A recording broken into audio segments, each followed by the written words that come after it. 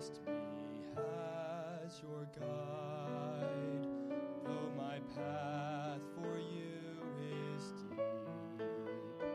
Will you lean on your own way, or resolve to follow me?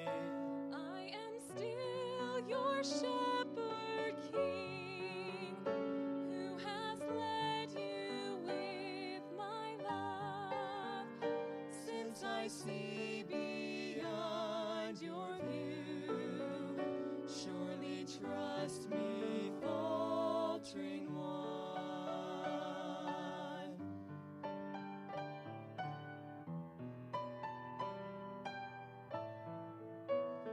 Do you trust me as your rock while the storm still rages on? Every day new mercies grow. Every night I give a song, since I reign as Prince of Peace. Set your mind on things above. Everlasting strength is mine. Fully trust me, wearied one. Trust me, Weary one, trust me. trust me, weary one. Will you trust me? Trust me, weary one. Will you trust me with your life when you face your final hour? Seem to leave this broken world, destined for my Jasper tower.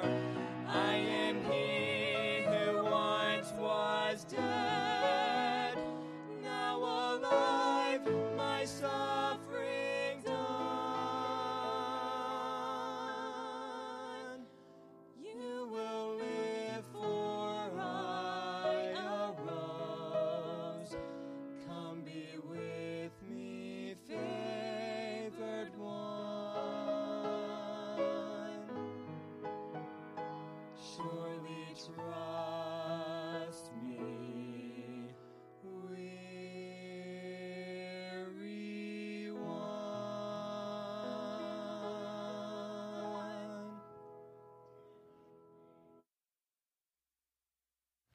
Well, amen. Let's take our Bibles, turn over to the book of 1 Samuel. 1 Samuel chapter 30. We're going to read verses 1 through 6. And again, it's been a couple of weeks, but we're back in our series, Secrets of Successful Living. What do you do when trouble comes? Boy, that's a good question, huh? Someone says, oh, I got that one figured out. Had a lot of trouble in my day. Well, you may have figured out a couple of things. I hope you're doing the right things. And again, it's probably not nearly as complicated as we make it at times. But we're going to see here through the course of this series, this particular lesson, I should say, David has a pretty simple solution here. But 1 Samuel chapter 30, beginning in verse 1.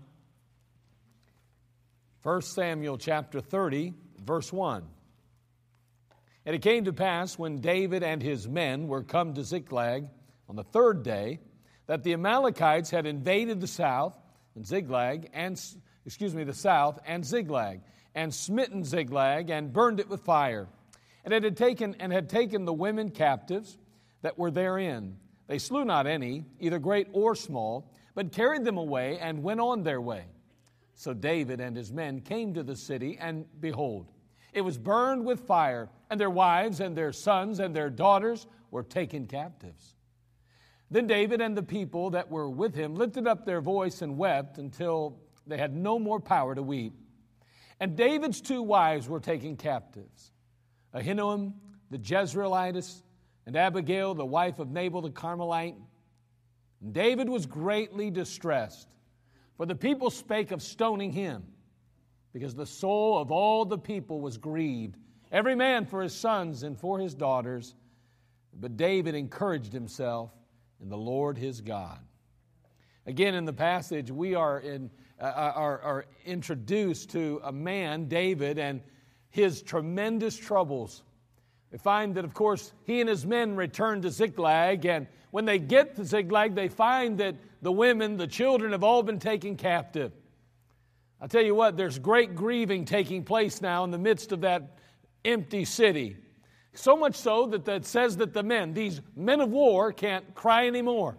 They're all cried out. They literally have wept till there are no more tears, and then they turn on David, and they want to kill him.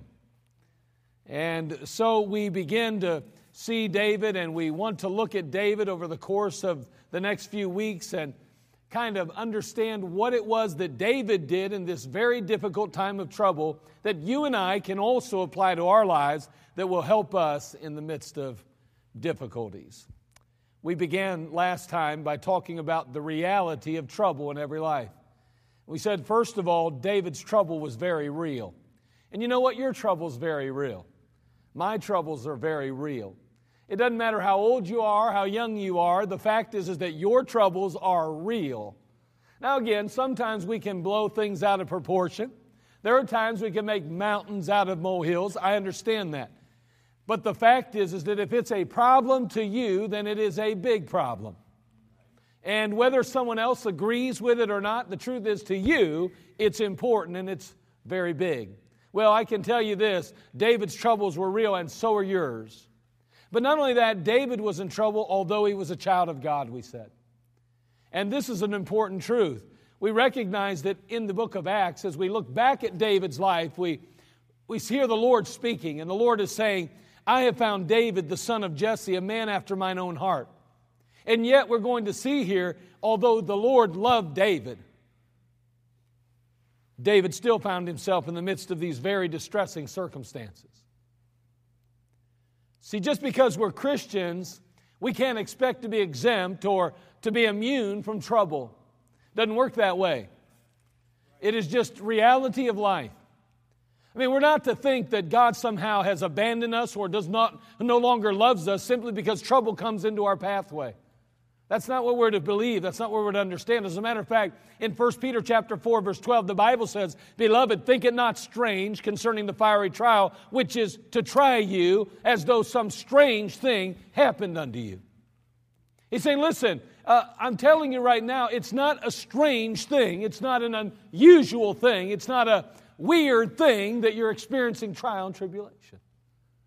No, not at all. As a matter of fact, trials in this life are as normal as breathing is. And they may not be pleasant, but they are to be expected. And so that brings us to the next point, which we have not addressed, nor have we discussed. The Lord permitted David's trouble. Now this is a tough one to swallow. But that is exactly the truth. And so we're going to take a few moments and we're going to continue in this particular study the reality of trouble in every life. David's trouble was very real. David was in trouble although he was a child of God. And now tonight we pick up with the Lord permitted David's troubles. Let's go ahead and have a word of prayer. Father, we thank you for another opportunity to consider your word, to look into it. And we are grateful for another opportunity for your Holy Spirit to apply the biblical truths to our life. Help us, Lord, to practically apply what we learn. May we not simply sit through a lesson. May we not simply hear some preaching potentially and allow it to just stimulate us or to encourage us or to move us for a period of time. But Lord, may it truly be driven home and planted deep so that it can bring forth fruit in our life. Father, we are going to face troubles and we are going to endure trials in this life. May you help us, Lord, to have the proper perspective concerning them. Because, Lord, truly, it is not always easy to accept difficulty in our life. Father, we need you now, and we pray for your grace, your mercy, and love. And may you speak to us through your word and through the Holy Spirit of God. Well, thank you in Christ's name. Amen. The Lord permitted David's trouble. As difficult as it may be to admit, God allowed it to happen. I mean, can you imagine? I mean, here's David, and he comes home after, well, we'll talk about that a little bit later, but he comes home expecting to find his wife and his children and everybody safe, but instead he finds them taken captive by an enemy. I mean, this is David. Of all people, David. We're talking about David, who God endued with great power and ability to even take down the giant. We're talking about David, who played a harp and soothed the soul of Saul. We're talking about David, the great psalmist of Israel. And yet, David finds himself in a predicament that none of us would want to find ourselves in. See, he permitted distress to come into David's life just like he did a number of others through the Word of God. I think about Joseph. You can recall his account, or we would say story potentially.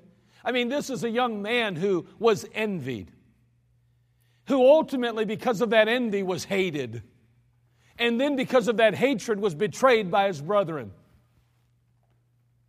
We're talking about Joseph, who, as a result, ends up in a pit. He finds himself in Potiphar's house as a slave.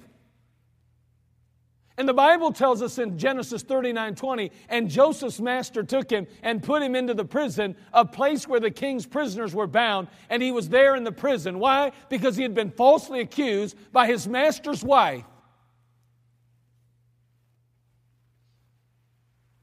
This is Joseph, who ultimately not only ends up in a pit in Potiphar's house, but in a prison. He was the golden boy. He was heir to the throne of Egypt. He was Joseph, who God loved and favored, and yet a pit, Potiphar's house, and prison. Wow.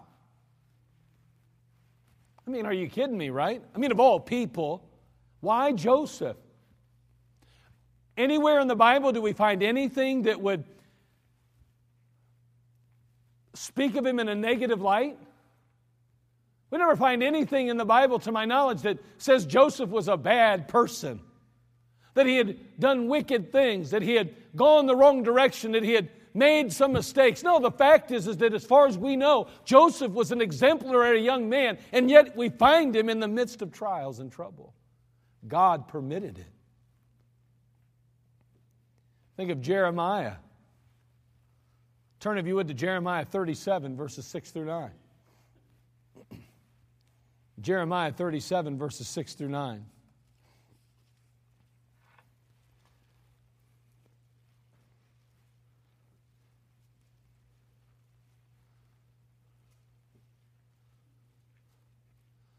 In Jeremiah, we're going to find that, well, let's just read it. It says, then came the word of the Lord, Jeremiah 37, 6 through 9.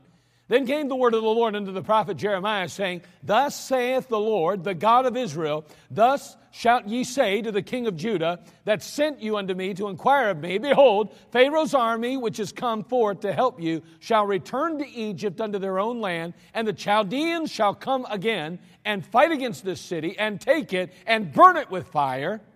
Thus saith the Lord, deceive not yourselves, saying, the Chaldeans shall surely depart from us, for they shall not depart.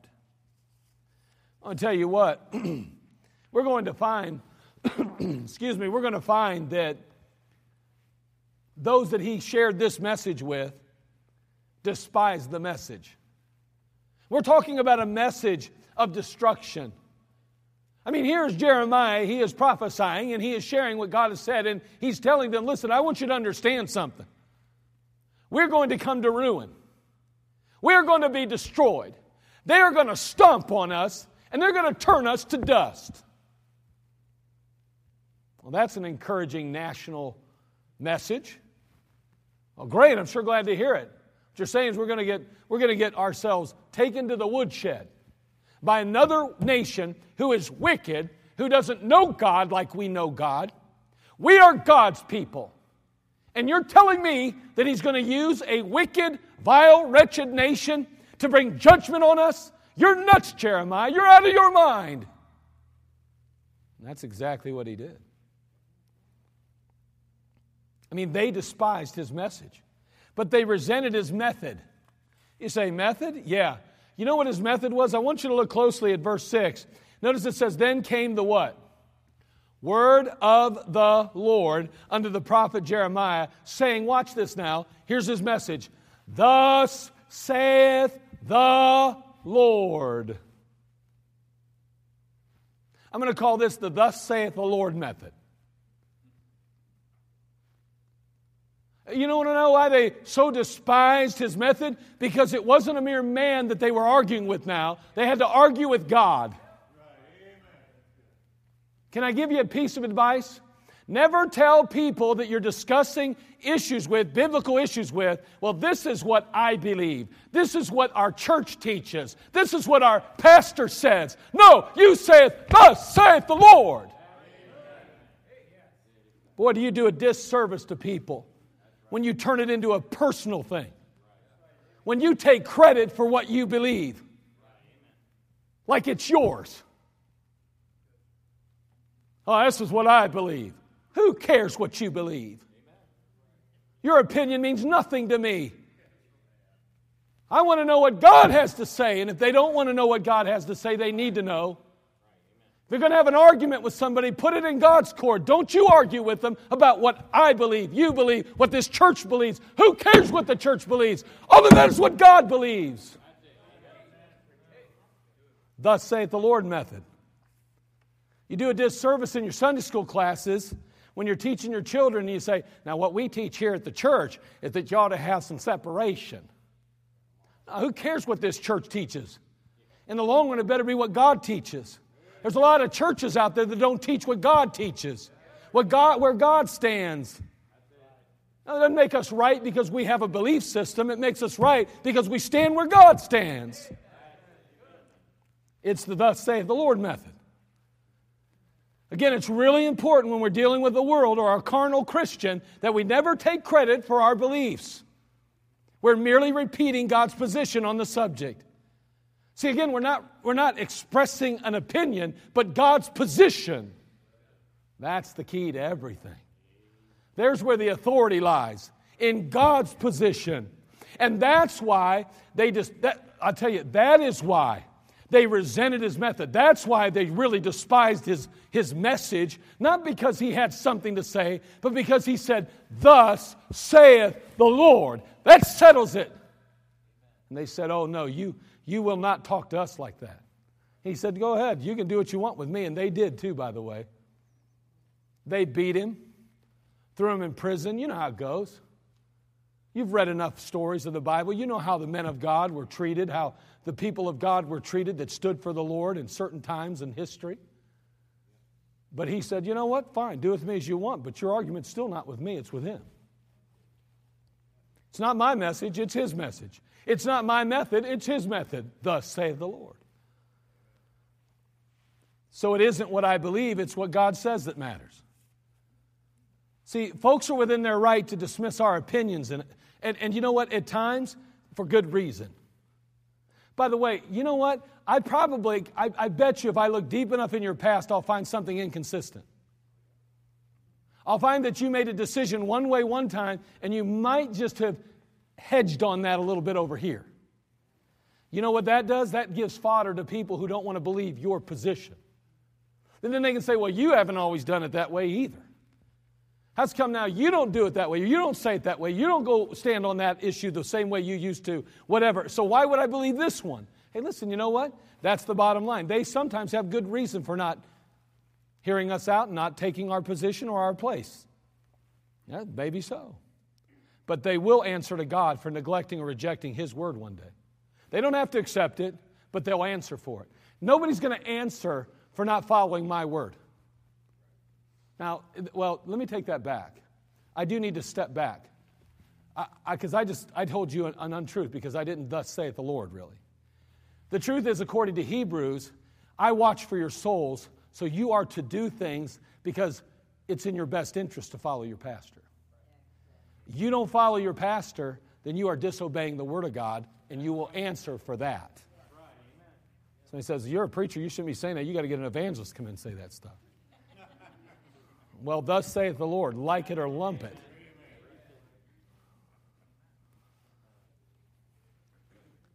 Jeremiah 37:15 tells us how they responded. Wherefore the princes were wroth with Jeremiah and smote him and put him in prison in the house of Jonathan the scribe, for they had made that the prison. Man, this is Jeremiah. This is the man of God.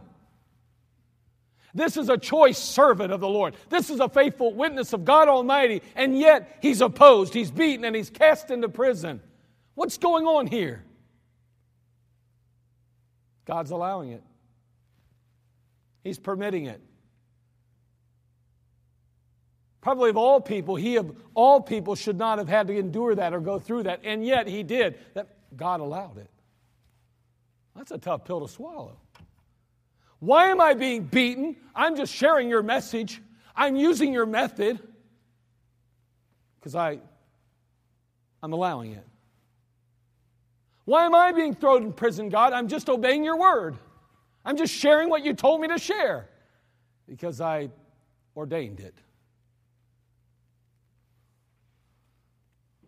I don't want to serve a God like that. Go out and serve Satan. He'll treat you a lot better. Yeah, go ahead. Throw your life away. Go ahead and give it to drugs and alcohol and promiscuity. Go ahead and live your life for self. Go ahead and feed the flesh and go ahead and allow yourself to just go your own direction, live your own life, do things your way, and see how that turns out too. Then you get to deal with it on your own. Not anybody going through it with you, and you have not. The grace of God is only as effective as you allow it to be in your life.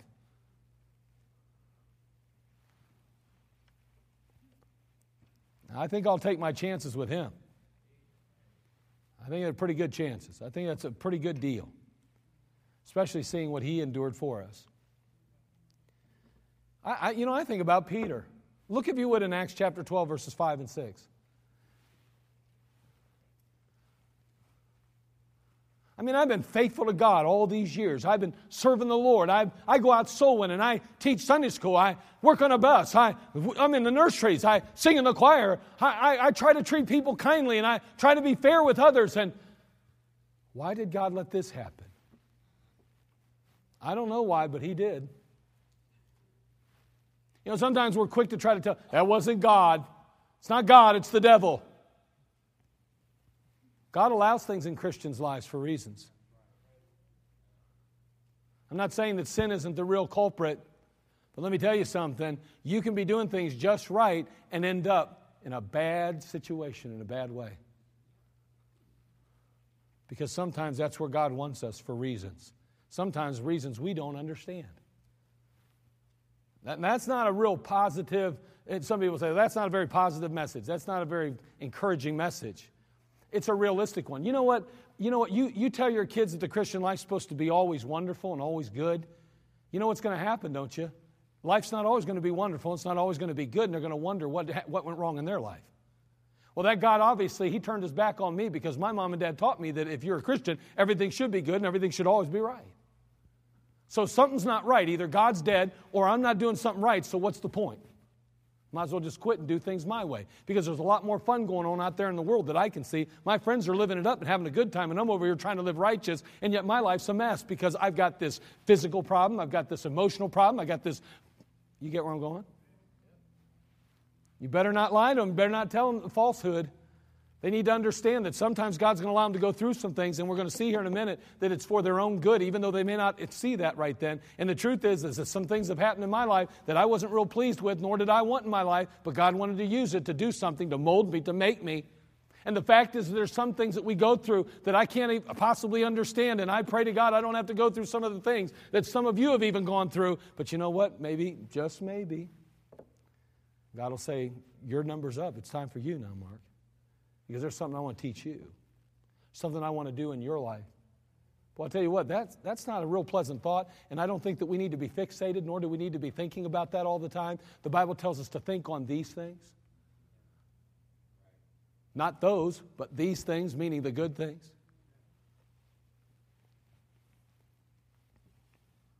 Acts 12:5 and 6 says, Peter therefore was kept in prison, but prayer was made without ceasing of the church unto God for him. And when Herod would have brought him forth, the same night Peter was sleeping between two soldiers bound with chains, and the keepers before the door kept the prison. Peter's a chosen vessel here. Can you imagine? I mean, I don't know about you, but I mean, here once again, we've got him that's cast into prison, and he is awaiting death. He's awaiting death. He's got a death sentence. And I mean, there's no way he's escaping. I mean, he's chained between two guards. Come on now. And these aren't guards like we have. The big thing right now is, how did that one guy, I can't remember his name, kill himself in prison and all that stuff. And, the guards were supposed to be on rotation every 30 minutes, and the guard, some reason, didn't show up, and now he hung himself or killed himself, whatever it was. To be frank with you, I don't even know how he killed himself. I'm going to tell you something right now. They lost a prisoner. They lost their lives. No, they lose a prisoner. They lose their lives. They're not dealing with our prison system. I mean, listen, I don't know if anybody was wrong or right in that. I didn't read all that mess. Personally, I could care less about that particular situation. I'm not going to say what I really think, but the fact is that Peter is in a position where I promise you he is not escaping, except it be supernatural intervention. And boy, did he ever get it. A chosen vessel, a disciple of Christ, an apostle to the Jew, a servant of the Lord Jesus Christ, and yet he finds himself awaiting death for his faith and his testimony. Now, let's just kind of recap Joseph. I wonder if there's any man in the room more pure, more separated, more devoted to Christ than Joseph. Well, let's talk about, for just a minute, let's consider Jeremiah. Anybody that's willing to stand so boldly as Jeremiah did, take his position amongst the heathen, to literally stand against a culture that had completely and totally turned their back on God. None of us have had to do that yet. Think about Peter, literally knows his life is on the line every time he stands and proclaims the truth. I'm just asking, are any of us even in the league with these men? And yet, God permitted their trouble.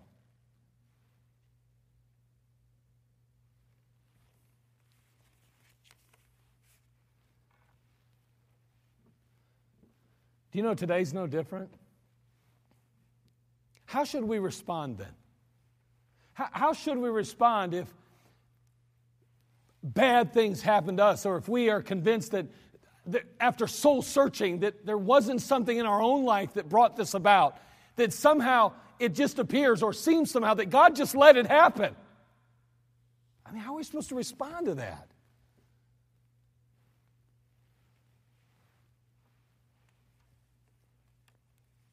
We have the example of Job, don't we?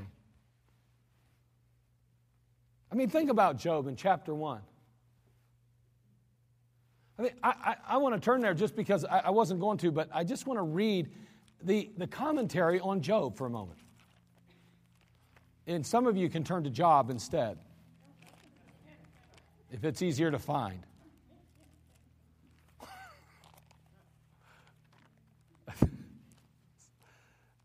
I know you know what I'm talking about, but some of you are already mad, so you're like, I don't get this guy today. Why is he telling us this stuff? Like we deserve that? No, I'm not saying we deserve anything. I'm just saying that sometimes God allows things to happen. I'm not saying we deserve it necessarily. Look at Job. He didn't. To my knowledge, it appeared from the beginning that he didn't deserve it. Now, I'm just going to have to divert to a little study on Job here real quick. But Job chapter 1, notice it says here, there was a man in the land of Uz. I tell you, every time I see that, I think about Dorothy.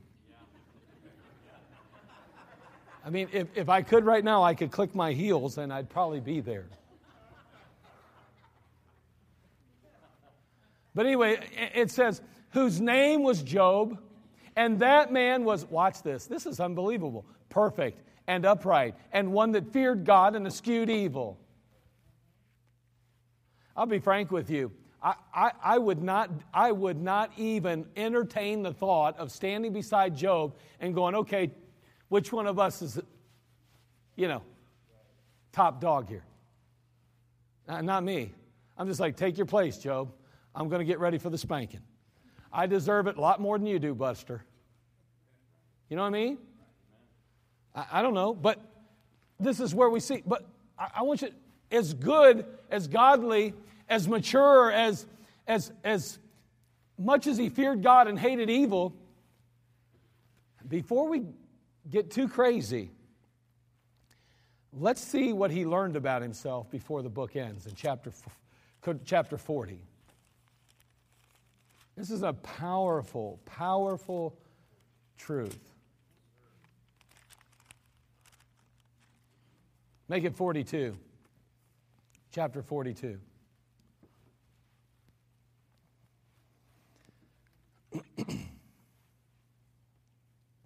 Chapter 42, verse 1. Then Job answered the Lord and said, I know that thou canst do everything, and that no thought can be withholden from thee. Who is he that hideth counsel without knowledge? Therefore have I uttered that I understood not, things too wonderful for me, which I knew not. Hear, I beseech thee, and I will speak. I will demand of thee, and declare thou unto me. I have heard of thee by the hearing of the ear, but now mine eye what? Does that remind you of somebody in the Bible? Maybe Isaiah? Remember the commentary. This man named Job was perfect and upright and one that feared God and eschewed evil. And yet, Job, upon seeing him, watch this now, verse 6, comes to this conclusion. Wherefore I abhor myself and repent in dust and ashes. Wow. Now, we're talking about Job, right? He's perfect and upright. He fears God and eschews evil. And he comes to the conclusion when confronted directly with God, when he comes face to face with his Creator, he says, I abhor myself. That's a pretty strong word, isn't it? And repent in dust and ashes. Let's just be honest, all right? Don't answer, but be honest to yourself. When's the last time, talking to myself too, that you abhorred yourself?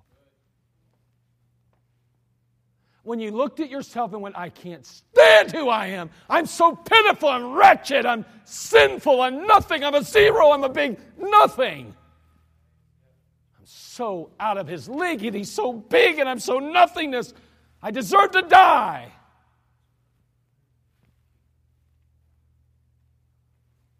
The last time you felt that way. Can you imagine how much better we would be with criticism if we felt that way when we saw God face to face in our own daily walk? If we would be humbled by the Master, there'd be no one that could humble us by their words. I mean, we would already be so humble that you would have to lift me up out of the dust. That message was horrible, disgusting. I can't even believe you spent how long preparing that? That was a joke, preacher. Thank you very much. Exactly what I deserve. I appreciate that you see me the way you ought to. Because that's really what I am, a big nothing. Outside of Him, I am nothing. I'm just saying, we wear our pride on our sleeves, and we're so proud of it. And we wonder why we're struggling with revival. Wonder why we're struggling with a relationship, why we struggle with accepting what God wants for us in our lives, even if it's a little tough. Job was able to accept it. Why? Because Job was who he was, not did what he did. It's not going to be what you do that makes you able to say thank you to God in the midst of trial or troubles. It's going to be who you are. And that's the problem. We better prepare ourselves. It's not about doing, it's about being. And Job was being what he ought to be, and that's why, interestingly enough, although overwhelmed with sorrow and suffering, his faith was so firmly fixed in the Lord and in the fact that God is sovereign and that nothing had happened in his life or would happen without God's permission, that Job was able to say in Job 13:15, though he slay me, yet will I trust in him.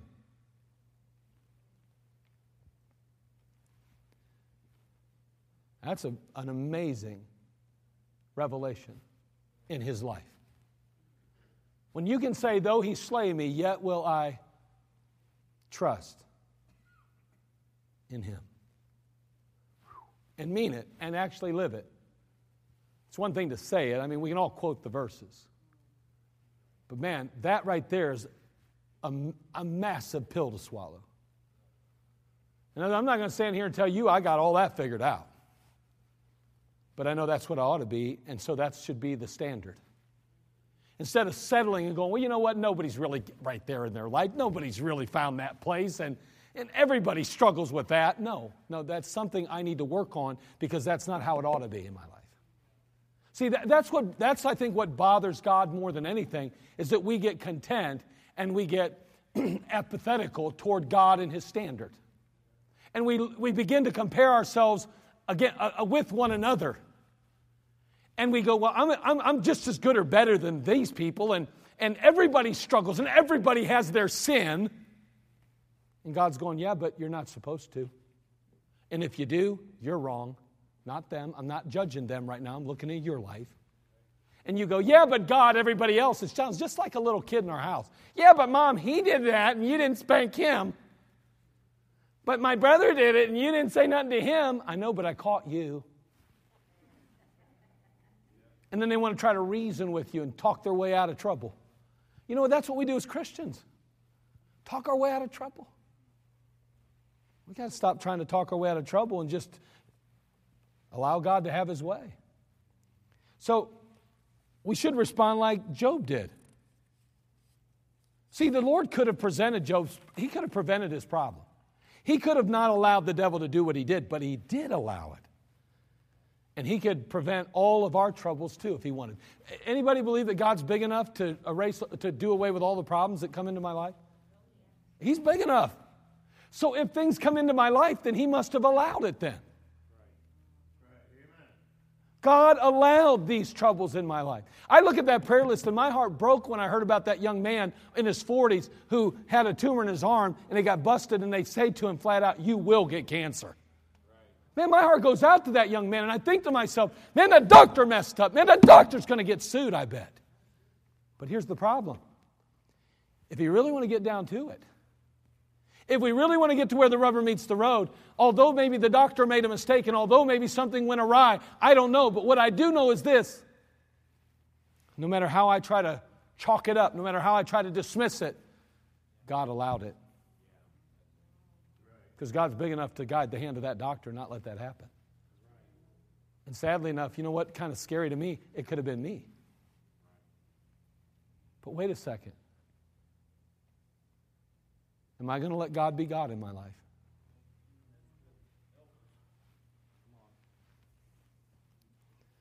See, the biggest lesson that He wants us to learn is to trust Him. Even when we can't understand the whys of His dealings, He wants us to trust Him. In Romans 8:28, the Bible says, and we know that all things work together for good to them that love God. Now, we can say that to others that are going through trouble. But what about saying it to ourselves? What about when we're in trouble? We look at that verse and we know it says that all things work together for good to them that love God, to them who are called according to His purpose. See, Romans 8:28 is still true, whether I believe it or not, or whether I apply it or not, or whether I'm convinced of it or not. It's always true, whether we understand it or not, whether we agree with it or not, it's still true. We are called upon as believers. This is what He wants more than anything else. He wants us to trust Him. No matter what in our life. He wants us to trust Daddy. As a parent, we take our children to the hospital. And we permit the doctors and the nurses to poke and prod and bend and break and even cut and slice our children for their own good. We let them do that. Going to have surgery. No, Daddy, I don't want to get cut. No, I don't want to do that. Son, listen, it's for your own good. If they don't do that, you're never going to get better. If they don't do that, your life's going to be shortened. If they don't do that, you're going to find that you can't enjoy life the way you ought to. You're going to find that you can't experience joy and the abundant life that is possible. You've got to allow the doctors to do what they do because they're going to help you. And the great physician is in heaven today. And although it hurts sometimes, He wants us to just simply be able to look at Him and say, Daddy, I trust you. We tell our children, son, you just let the doctors do what they're doing. It's in your own best interest. You need to do this. Nope. Stop fighting it. Submit to it. Because it's in your own best interest. This is good for you. Whether you understand or not. I know it's going to hurt, but you got to let them do it.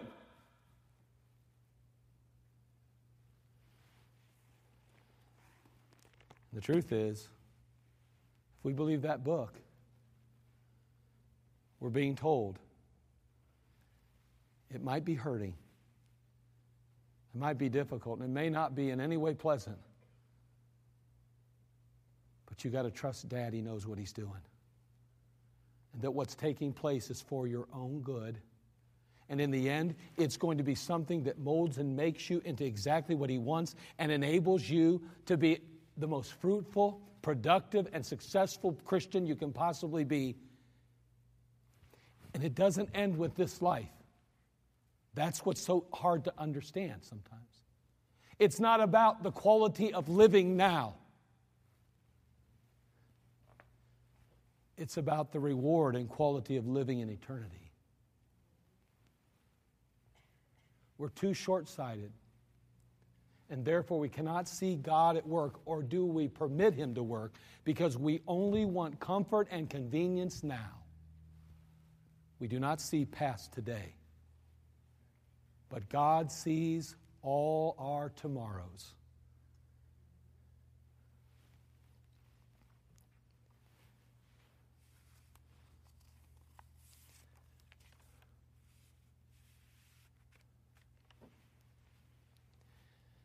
I do not have time to address this next thought, but we'll talk about it maybe later. But in one sense, David's trouble was, in a very real sense, his own fault. And we're going to look at that a little bit next time. And then we're going to realize that David's trouble was really a blessing in disguise. Well, I'll tell you what, trouble is going to find all of us. And if we really believe God and His Word,